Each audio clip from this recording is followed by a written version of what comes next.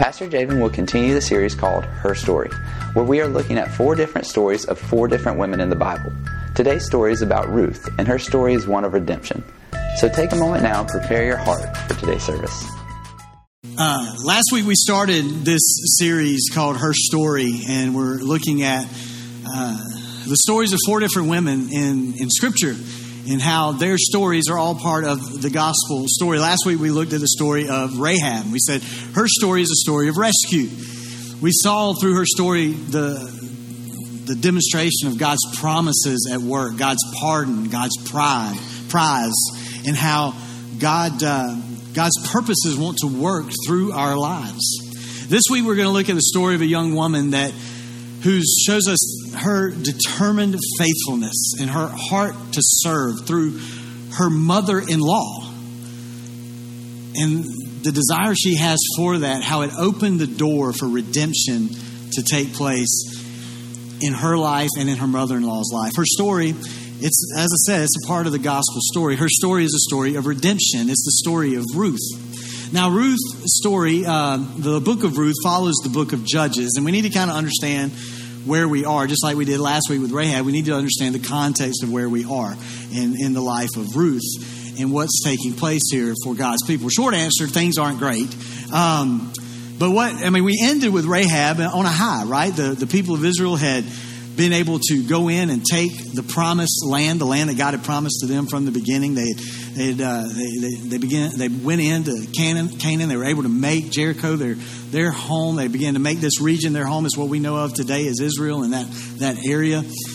And so all was good. Joshua was leading his people. We get to the end of the book of Joshua. Joshua makes his famous speech to the people, and he begins to tell them, look, following God is not always easy, and you're always going to have temptations from your past and from the gods of your ancestors to come along and try to sway you and pull you back away from Yahweh, from God. And so he made this famous speech, and it gives that famous line. Maybe you've heard it before. He tells them, look, you need to choose today who you're going to follow. He said, as for me and my house, we're going to serve God. That's what we're going to choose. That's the pattern I'm going to set for my children, Joshua says. That's the pattern we're going to live by in our family.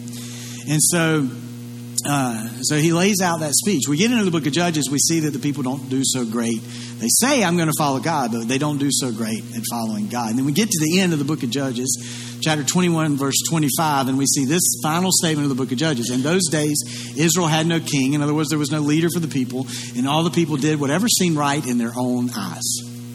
In other words, they were living under their own authority, that even the authority of God was not the authority that they were living under. It was their own authority. And this is how they were living. This was the culture that Ruth was living in. Now, here's the good news in this, though. In the middle of a culture, in the middle of a people who were ignoring God, God had never forsaken them.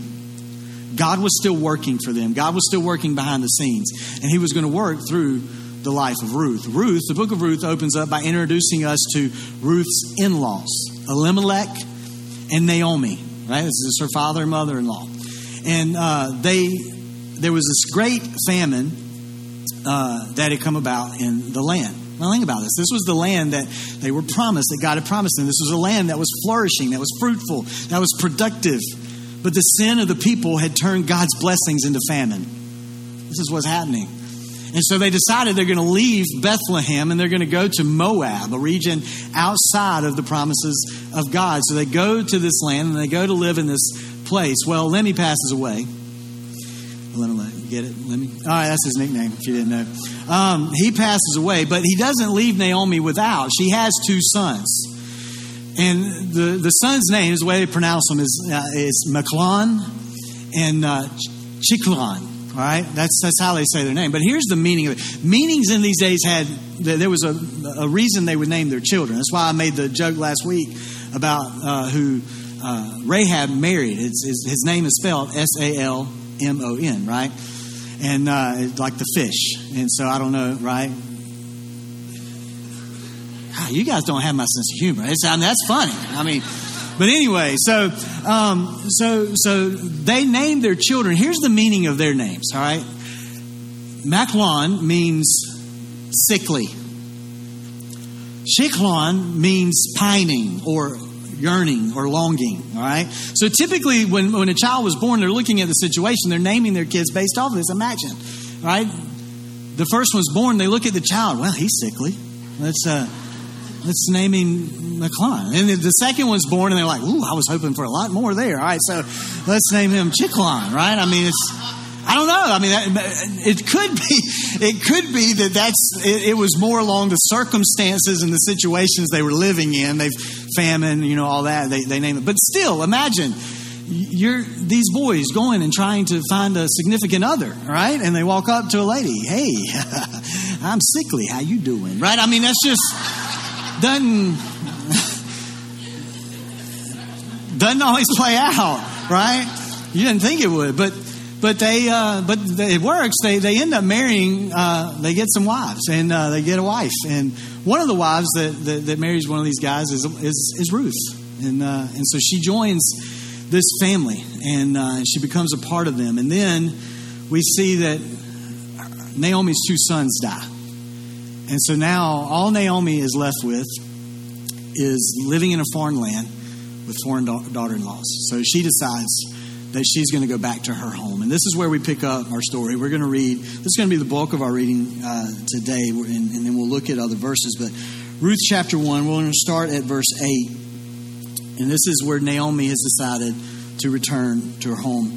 But on the way, Naomi said to her two daughters-in-law, she said, go back to your mother's homes. Go back to your own homes. And may the Lord reward you for your kindness to your husbands and to me. May the Lord bless you with the security of another marriage. And then she kissed them goodbye, and they all broke down. They all wept. No, they said, we want to go with you to your people. So we obviously see there is some form of relationship that's been built between Naomi and her daughter-in-laws, right? There's a closeness that has been built. But Naomi replied, she said, why should you go on with me? Can I still give birth to other sons who could grow up to be your husbands? No, my daughters, return to your parents' home, for I am too old to marry again. And even if it were possible, and I were to get married tonight and bear sons, then what? Just real quick, that word possible that we see in that verse, some translations, you may have a different translation that translates that word as hope.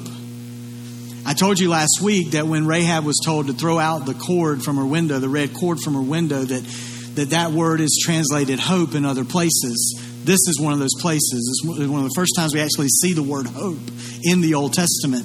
And what Naomi is saying is she's saying to her daughter-in-laws, even if God gave me a thread of hope and I birthed a child, there's no way that you could wait long enough for that child to grow up and you could then marry that child and continue on in your lives. So she's saying, you guys just need to go back to your homes. She says, would you wait for them to grow up and refuse to marry someone else? No, of course not, my daughters. Things are far more bitter for me than for you, because the Lord himself has raised his fist against me. And again, they wept together, and Orpah kissed her mother-in-law goodbye, but Ruth clung tightly to Naomi. Look, Naomi said to her, your sister-in-law has gone back to her people, to her gods. You should do the same. But Ruth replied, don't ask me to leave you and turn back. Wherever you go, I will go. Wherever you live, I will live. Your people will be my people. Your God will be my God. Wherever you die, I'll die, and there I will be buried. May the Lord punish me severely if I allow anything but death to separate us. And when Naomi saw that Ruth was determined to go with her, she said nothing more. So the two of them continued on their journey. When they came to Bethlehem, the entire town was excited by their arrival. Is it really Naomi? The women asked. Don't call me Naomi, she responded. Instead, call me Mara, for the Almighty has made life very bitter for me.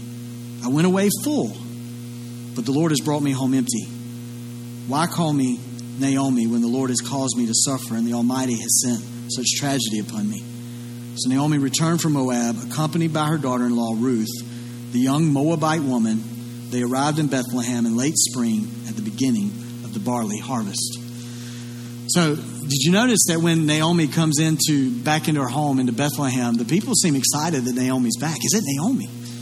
Right? So they're thrilled. Naomi's back home, and they're greeting her with love and with open arms. And Naomi quickly says, look, don't call me that.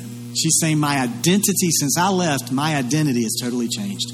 Who you knew me as when I was here in my home under the promises of God is different now than who I am when I have walked out from under his promises. And she's coming back. She says, my name used to be Naomi, which means sweet, which means pleasant, which means a delight. And that's obviously what she was because the way the people were greeting her. But now she's saying, call me Mara, which means bitter.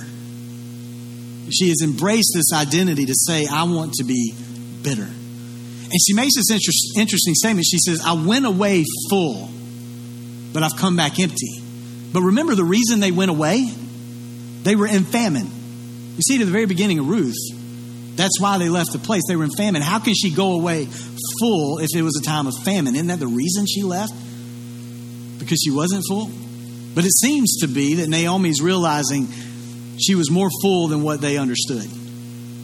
Because she was under the blessings of God. And she had a family. She had a husband. She had kids. But now she's lost all of that. And Naomi's making a mistake. There's a problem here. Because what Naomi is believing, and you hear it in her words, is she's believing that because she's lost everything else, that God has also abandoned her. And God has put her in this place. And so she's making a choice to see life from that perspective and to choose to live bitter and in disappointment.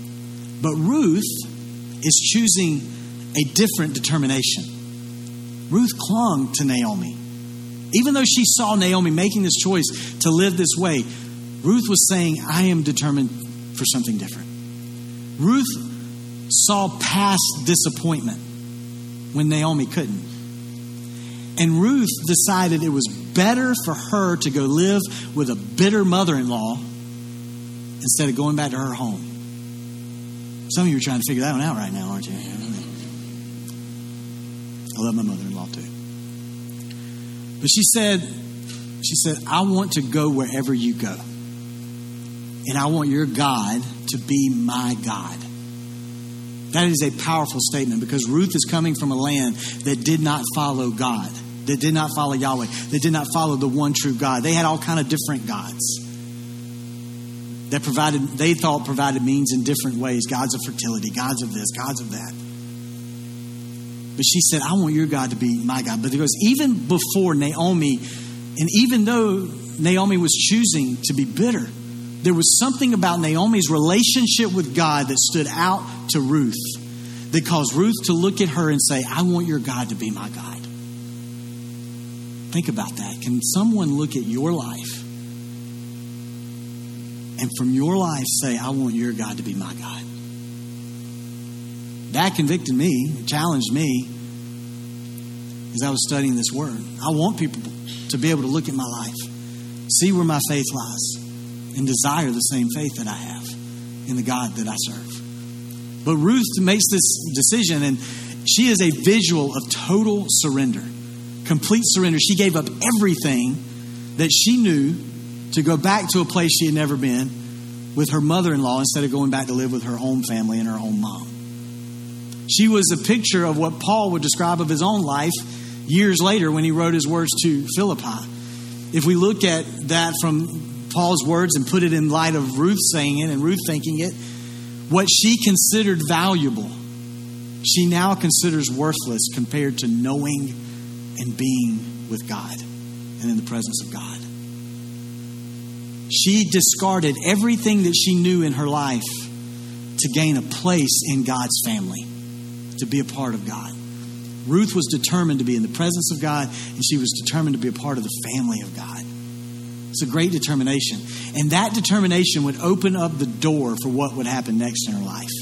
Because what she would do is she would go back to the home of Naomi and she would begin to serve her mother-in-law in the way that many people did in that day. And that would be through gleaning in the harvest fields. So what would happen, we see it in the book of Leviticus, the people who own these lands and they harvest these lands, they're told when you go through and you harvest these lands, you pick everything that you can, you get everything that you can in one trip. And what you can't get, you don't try to get more. If you drop something, you got to leave it. And the reason they did that was because it was a simple way to provide for those who were less fortunate, provide for those who didn't have their own fields to harvest from. And there's people like Ruth. And so Ruth comes through and she begins to glean from this field. And we see this statement in Ruth chapter 2, verse 3. It says that Ruth went out to gather grain behind the harvesters. And as it happened, she found herself working in a field that belonged to Boaz, the relative of her father-in-law, Elimelech. All right, remember Lemmy, Naomi's husband? This is one that passed away. Boaz and Elimelech, they're related. That's important. We'll get to that in just a moment. But the author of Ruth uses this phrase, as it happened. He uses this phrase that many of us, in our finite understanding of things that happen in our life, would describe this situation. It's just fortune, right? It's just fate. It's just by chance that this happens. When in reality, what was taking place was the sovereign hand of God was at work in this situation. You know, we often think of the only way something can be a miracle is if it's a dramatic occurrence, that the miracles of God are something that happen dramatically and that we realize it and we see it, right?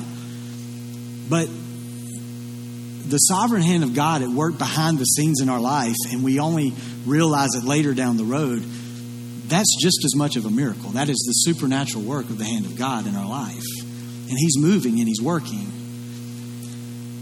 Now, there is one caveat that I would caution. It's if you're in a situation, somebody comes up and says that I believe our paths are sovereignly crossed by God because we're meant to be together. It's in those situations, maybe you pray strong for discernment, or likely you do what those famous reels say. You get to that point, you run. You know, you got to go. You got to get out. But for Ruth, being in the right field, it was more than coincidence. It was confirmation to her that she was on the right journey, that she was where God wanted her to be. And so Ruth works very diligently in this situation in order to serve her mother-in-law. And she works, like I say, with great determination. And her heart to serve her mother-in-law earns her favor with Boaz. We look at verse 5 of Ruth chapter 2. It says that Boaz looked at his foreman and the people working for him, and he said, "Who is that young woman over there? Who does she belong to?" That's a very fundamental question in this book. Who does she belong to? It's fundamental for in one circumstance, for the situation now, because how Boaz saw her would determine how he would respond to her. It's very important. And once Boaz realizes who he is, he chooses to look past her being a Moabite woman, and he chooses to see her heart to serve her mother-in-law with great determination and with faithfulness. And he offers Ruth protection. And he offers her a place to continually be able to come and to glean for her family. So when Ruth goes home, she goes back to her mother-in-law and she takes back all of this that she has harvested. And Naomi looks at her, she's like, "Where in the world did you go? Where did you find to glean in the fields?" And she tells her, "Well, I found this place, and apparently it belongs to this guy named Boaz." And all of a sudden you see this little glimmer of hope come into the eyes of Naomi. And she makes this statement. We see it in verse 20. She says, "May the Lord bless him." Naomi told her daughter-in-law, "He's showing kindness to us as well as to your dead husband." How? This man is one of our closest relatives, one of our family redeemers. Now, this is important. The most popular translation of that phrase, family redeemer, is kinsman redeemer. If you have a translation, that's probably what it says. That's the way it's often talked about and often translated. There's other ways that this word can be translated, and the Greek translates this word sometimes as avenger. Boaz wasn't a...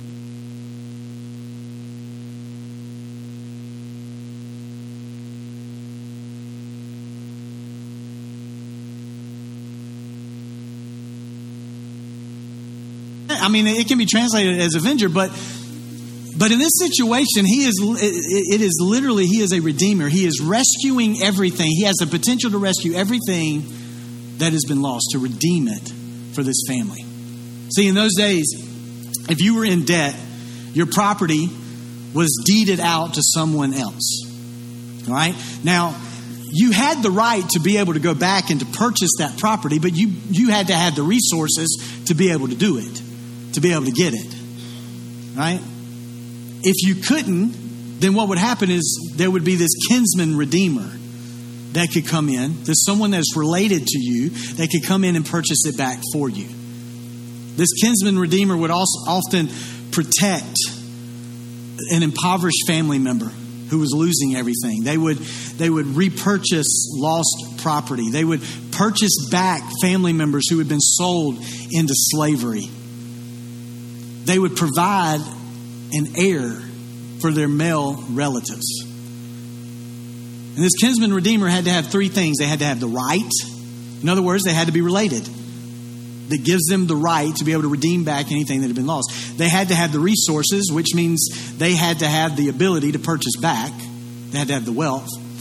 And then three, they had to have the resolve. They had to have the will. They had to have the want to. All right? Well, Boaz, he's related. So in a way, he has the right. He has the resources. That's obvious when you're looking through the book of Ruth. He seems to be a very wealthy individual. Does he have the resolve? Does he have the want to? Does he have the will? When we get into Ruth chapter 3, we see this very interesting act that Naomi instructs Ruth to do. Okay? To go and lay at his feet, cover herself with his covering while he sleeps. Now, this is something that was very customary in this day.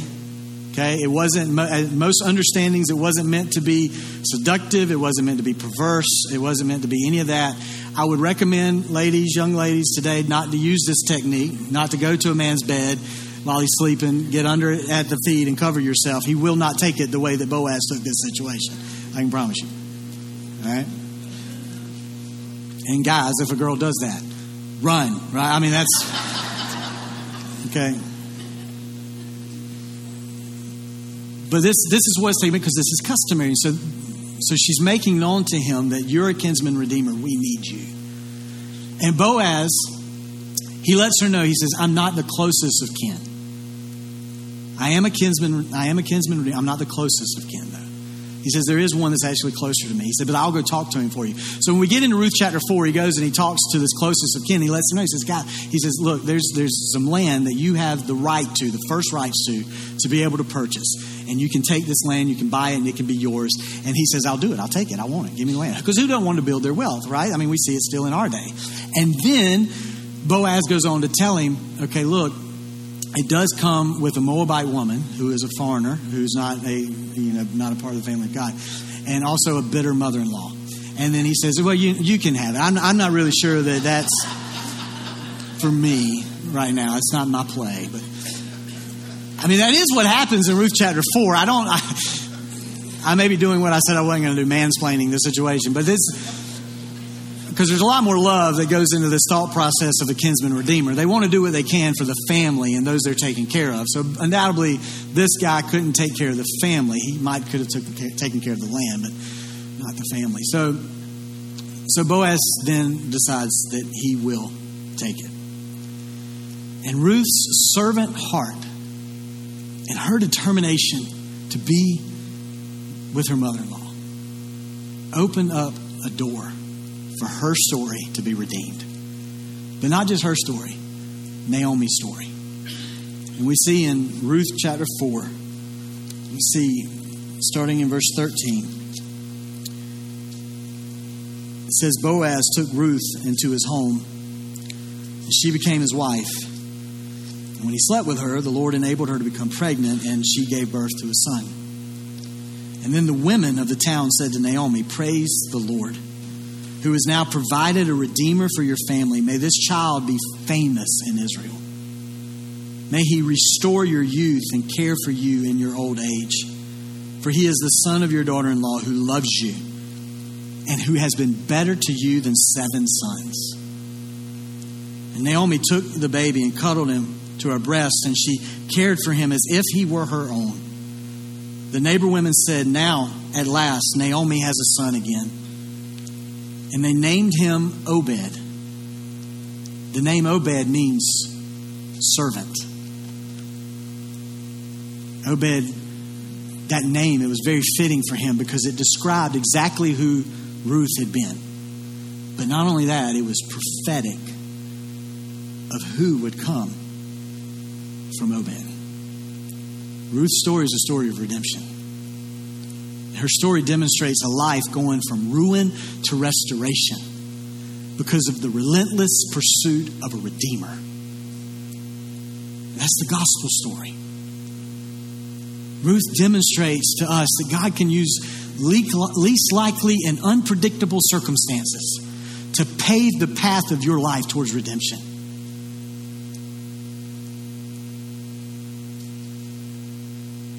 Ruth had everything stacked against her. She was poor. She was childless. She was from a pagan, godless culture. But the people around Naomi would declare her to be better than 7 sons. See, sons in this day were ultimate because this is what carried on the family. These are the ones who had the rights. The ladies had no rights to anything. The sons had the rights to everything for the family. That's one of the main reasons Naomi comes back so dejected, because she's coming back without a husband and without her sons. Her sons might have been sickly and pining, but at least they were sons. And she's coming back without them. But the people look at the circumstances and they say to Naomi, Ruth served you in such a way that was greater than 7 sons. 7, the number of completion, the number of perfection. In other words, they're saying to her that she is more valuable to you than an infinity amount of the strongest of heroes that you could have had in your family line. Listen, we have to understand, we have to realize that God works through availability. And we need to focus more on availability than ability. But the problem is, if we focus more on our ability for God to work in our life and work through our life, then we're putting more emphasis on our ability rather than on God and what He can do. Just make yourself available and watch God work. And if you go back to the question that Boaz asked of Ruth, who does this young woman belong to? That question was fundamental not just for Ruth and Boaz, but it's fundamental to our life as well. Who do you belong to? Who do you understand that your life belongs to, that your soul belongs to? Ruth realized she may have been born a Moabite. She may have grew up in a culture that was godless. But she knew that there was something in her that longed for so much more. That she belonged to someone else. That she was created by someone else who had a purpose for her life. And Ruth wanted that God to be her God. She wanted to belong, to be a part of that God. When God told the Israelites not to marry Moabite women, it's not because God hated Moabites. It's because He knew that they followed, it was a godless culture, and they would tempt His people to follow their ways. And it happened often. He was trying to protect them from going down a wrong road. But God shows that He loves the Moabites because He redeems Ruth. And He opens up her arms and He loves Ruth even though she was a Moabite. He loved her just like she was. And He accepted her into His family. One of the most famous hymns, and I say one of the most famous because at the end of pretty much every Billy Graham crusade, this hymn was sung. It was the hymn, Just As I Am. It was a hymn that was written by a lady by the name of Charlotte Elliott in 1834. Her brother was a pastor. And he was trying to launch this school for young ladies who couldn't afford to go to school, couldn't have a school. So they were trying to raise money for the school, and they were hosting a huge bazaar to raise money for it, to fund it. And there were people doing all kind of work. They were, cooking, they were sewing, they were creating, they were building, all these different things to be a part of the bazaar, to sell at the bazaar. Except for Charlotte. She couldn't do anything because she was bedridden through an illness and through a sickness. And she would look out of her window and she would watch all these people doing all these things, and she was sitting there thinking, why can't I be used? Why can't I be used to serve and to be a part of this? And then she remembered. She remembered that God redeemed her and saved her just as she was. Just as she was in her sin. In her life without Him and void of Him. And she said, if God can save me just as I was, a sinner, God can use me just as I am. Even though I might not be able to go out with them, He can still use me. So she penned the words to the song, Just As I Am. She would say, just as I am without one plea. But that thy blood was shed for me. That thou biddest me come to thee. O Lamb of God, I come. She would say, just as I am, you will receive, will welcome, pardon, cleanse, relieve. Because your promise I believe. O Lamb of God, I come. She knew that God wanted her just as she was. And God accepted Ruth just as she was. And this book that we saw open with death ends with a genealogy of birth. Ruth chapter 4, verse 17, we see that Obed becomes the father of Jesse. He becomes the grandfather of David. You go back and you look at the genealogy that we looked at last week in Matthew chapter 1, verse 5. Solomon was the father of Boaz, whose mother was Rahab. Boaz was the father of Obed, whose mother was Ruth. And Obed was the father of Jesse. And Jesse was the father of King David. David was the father of Solomon, whose mother was Bathsheba, the widow of Uriah. Why is that important? Because it's that lineage that leads to Jesus Christ. Through his legal earthly father, Joseph. So what does that mean? That means it opened the door for Jesus to be our kinsman redeemer. He had the right because he had the line to the throne of David. He had the resources. He was the Son of God. And he had the resolve. For the joy set before him, he willingly pursued a cross so that we could be redeemed. So that what has been lost in our life because of sin could be restored and redeemed through him. He is your kinsman redeemer. And the gospel of Christ beckons you to come. Everyone who is thirsting, everything you're thirsting for in this life, that you're longing for, that you're seeking in this life, everything that you're trying to get from the things that we're trying in life, the relationship with God is the only thing that's going to fill that. And so it's calling you to come. Everybody who's thirsty, come. And he will fill it in a way that nothing else can. And he's telling you, just as you are, come. Don't wait to say, well, I need to make some change. No, come and he'll help you change. He'll work in your life. He'll reveal what needs to change. Ruth's story is a story of redemption. Her story is a part of the gospel story. And her story can be your story. God wants to redeem you. He wants to rewrite your story. He wants to repurpose your story. Will you let him? Will you come to him? And will you let him do it? Stand with me this morning.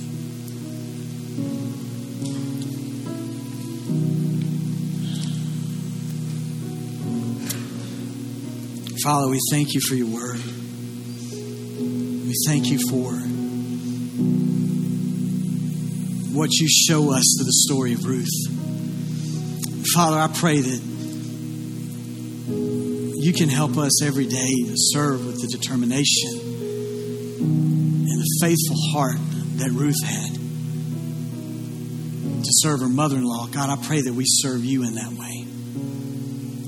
And Father, we make ourselves available to you to work through us. And Father, I also pray that should there be anyone in this place today that has not allowed you to redeem and restore their life, that God, today be the day that they come to you.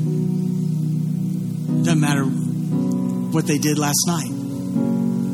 It doesn't matter if they woke up this morning not even wanting to be here today. It doesn't matter if they're sitting at home online and just happen to be, as we would call it, watching. We know that it's your sovereign hand at work. And this is your timing right now for them in their life. And you can move and you can work and you can redeem their story, God, for you. And through their redemption, generations can be blessed. It's what happened to Ruth. God, her story was redeemed, and the birth of Obed led to the birth of the greatest servant that would ever live, and that's Jesus Christ.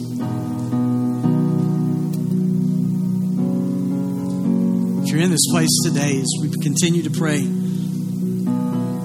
and you've never come to Christ and given your life to Him and said in your words, God, I want to follow you. I realize I've been seeking, I've been searching in the wrong places. I'm a sinner. I need your forgiveness. Change me, God. Help me change my life. Pray that prayer today. Let Jesus Christ be your Redeemer. Let Him rewrite your future, your story, your purposes. Let Him use you in a way that's going to bless generations to come through you. As we close out in worship today, I just encourage you to pray that. To say that prayer. To let God redeem you. If you've done that, just end this time today worshiping, celebrating Jesus Christ, and just continuing to seek Him, that He uses you in the generations to come in your family. If you need prayer in any way today, we would love for you to reach out to us. You can go to our website, bwccamden.com, go to our contact page. You'll find the link there to request prayer or send us anything that you would like to communicate with us today. Or you can also simply text the word prayer to 803-676-7566. And we will be back in touch with you to find out how we can be in prayer for you. God bless you. We hope that you have a great week.